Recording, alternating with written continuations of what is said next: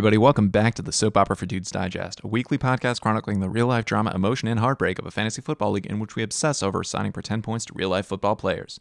I'm your host, Chris Smith, and each week we talk about the big roster moves, upsets, victories, and defeats from the past week in this league. We will, of course, cover the side bets and any other tomfoolery the managers are up to, and what we're looking forward to this coming weekend. It is Week 9 football weekend, Saturday, the 5th of November. The 6th really kicks it off in earnest for Week 9, and we had a raucous Week 8, I would say. I did face Scott, and as I predicted last week, Scott is my kryptonite, and he beat me, and he also tied for the highest score of the week. So thank you, Scott, for that, I guess. So Scott beat me 131 to 91. I underperformed there.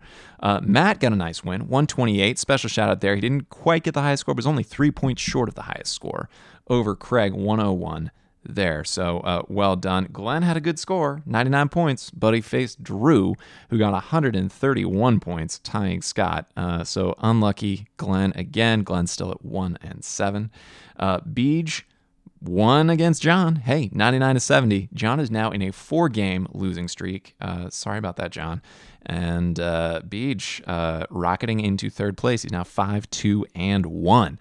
Tom got another big one, 127 points. So another really high score. Week 8. I think a lot of people capitalizing off some buys from Week 7 being over Colin's 88, so 127 to 88.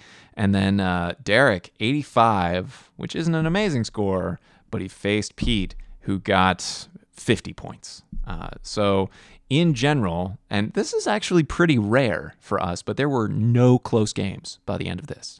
None, even though Yahoo predicted pretty tight. I'll say it again, over and over again, Yahoo predictions are trash, and fantasy football is a random, chaotic wheel of pain. So, where do things stand? It turns out Tom is still at the top of the standings at 6-2, but he is joined by Scott, who is also 6-2 as a result of the win over my pitiful team. And Tom is just ahead by, 111 points in points for. So, that's going to be a huge tiebreaker for him, should he need it against Scott. But we have a lot of football left. I mean, Beej is ascendant. He has nearly as many points as Tom. He's got 846 points for overall, and he's 5-2-1. So he's half a game back from first or second place there. And we've got some people in the hunt. Pete, myself, Drew, Derek, really coming in. Craig has been in a bit of a slide, losing 2 in a row. And John, just hate to see that slide, but we've definitely got a competitive lower half as well, where people are really fighting. Nobody's out yet, although Glenn and Matt might be academically out at this point. So yeah, still, I mean, we're 8 weeks of football behind us, 6 weeks ahead to go in the season. So a lot of stuff still to happen. Let's talk about transactions. So, by the way, I'll give Drew and Scott my bell. I don't want to ring it too loud because, again, my daughter is napping, as she is most times I'm recording. But good job on highest score of the week. That was real good. In terms of pickups, from last week, I gotta say, Tom picking up DJ Moore for $20 last week. Hindsight transaction of the week, I think almost definitely. DJ Moore has been awesome the past couple weeks because he's the entire offense over there. And they're not willing to trade him. They see him as a foundational piece there in Carolina as they are rebuilding. But yeah, that was just a really, really great pickup there, bud. So good job. Otherwise, I think the Kadarius Toney pickup from Scott, we're still waiting to see because they were on bye last week, but that could be very interesting going into Week 9. And Tyler Boyd, with Jamar Chase out on injury for a while, is still a good pickup by Matt.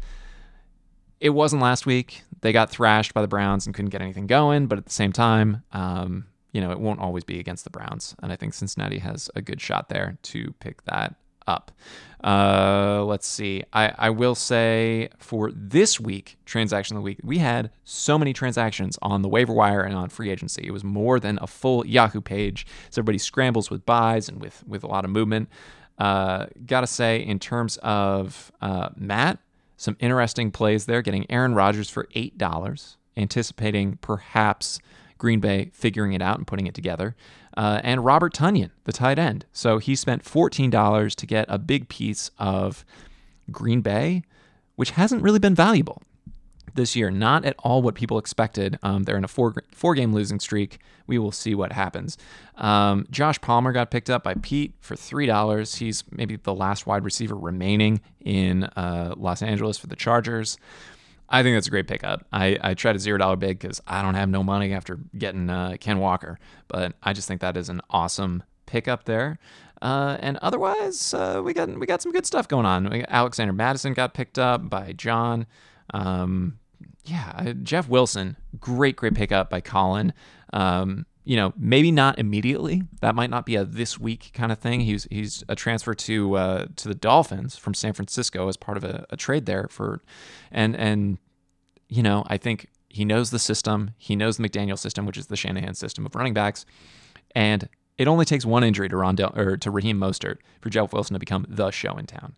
So I think again, I'm looking at that as maybe a hindsight transaction, maybe not next week, but maybe the week after or something, because Raheem Mostert has shown an injury history.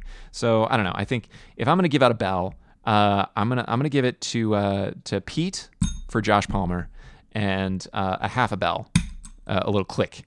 Can we hear that? For Jeff Wilson and the Collins pickup of Jeff Wilson. So yeah, there you have it. So very, very active. I love the activity. I don't love that there hasn't been trades. So far, I think Derek and I have done the only trade in the league, and I'll double check that again because I can't even picture it, right? We've had multiple trades over the course, but yeah, that's the only trade that we have. So I think let's get dealing. Let's get wheeling. Let's get some big action going, because the problem is there's a trade deadline. I want to tell everybody on the podcast there is a trade deadline in this league, and after that it's only waiver wire people. And there's a ceiling for how good of a player you're going to get on a waiver wire, whereas in trades the ceiling is unlimited. Russell Wilson unlimited. So yeah. Anyway, cool. That's about it for what I have. Big matchups this week. I'm facing Glenn. I'm currently 2 points down from Glenn, 95 to 97 in the projections after Devontae Smith did not do what I needed him to do on the Phillies for Thursday Night Football. But overall, the matchups look close-ish. Not for Scott. Beach definitely is outpacing him 101 to 81, mostly because Scott had to start like all four of his pickups this past week, due to buys mostly, I would think. But everything else is within 10 points. And so, and a lot of them are within 5. So, we're looking forward to, again, some really tight races here. I love this league. I love how competitive it is. And people aren't tuned out. I think most managers are making transactions, really trying to improve their team all the time. And it really results in some good stuff. There's bids for players I haven't heard of, which is great. Because not that I'm out of touch, or at least I don't think I'm out of touch, but like everybody's looking for that next step. Everybody's looking 2 moves ahead, 3 moves ahead. And let's keep it up. Let's keep hustling. GIF of the week. We have a repeat, y'all, and it's not Matt. For the first time ever this year, we have a back-to-back GIF of the week winner who is not Matt. It is Colin. Colin, for your Dumb and Dumber GIF of showing the butt about the tight end.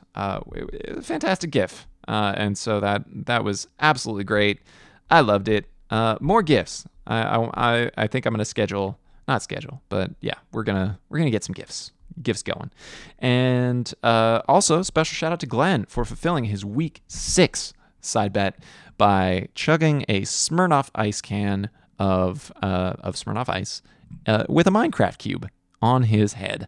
And that didn't look easy. It took a few tries, but you did it. And my goodness, the heckling as well from the peanut gallery over there was fantastic. So doing slightly embarrassing stuff is fun and funny, and I love this league, and I love you all. So there you go.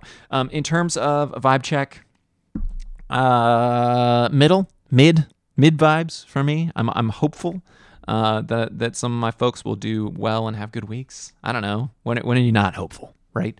But I do think that we are turning a corner as a team on the high variance vibes, and hopefully the variance will swing the other way after last week's pitiful showing against Scott. So I think we'll get it done, and go football, go everyone, and I hope that Glenn, that your team is bad and that my team is good. So take that. Ha! But seriously, love, kisses, and good vibes to all. See you later. Bye. What? DRAMA. Drama. Right there. Yep, for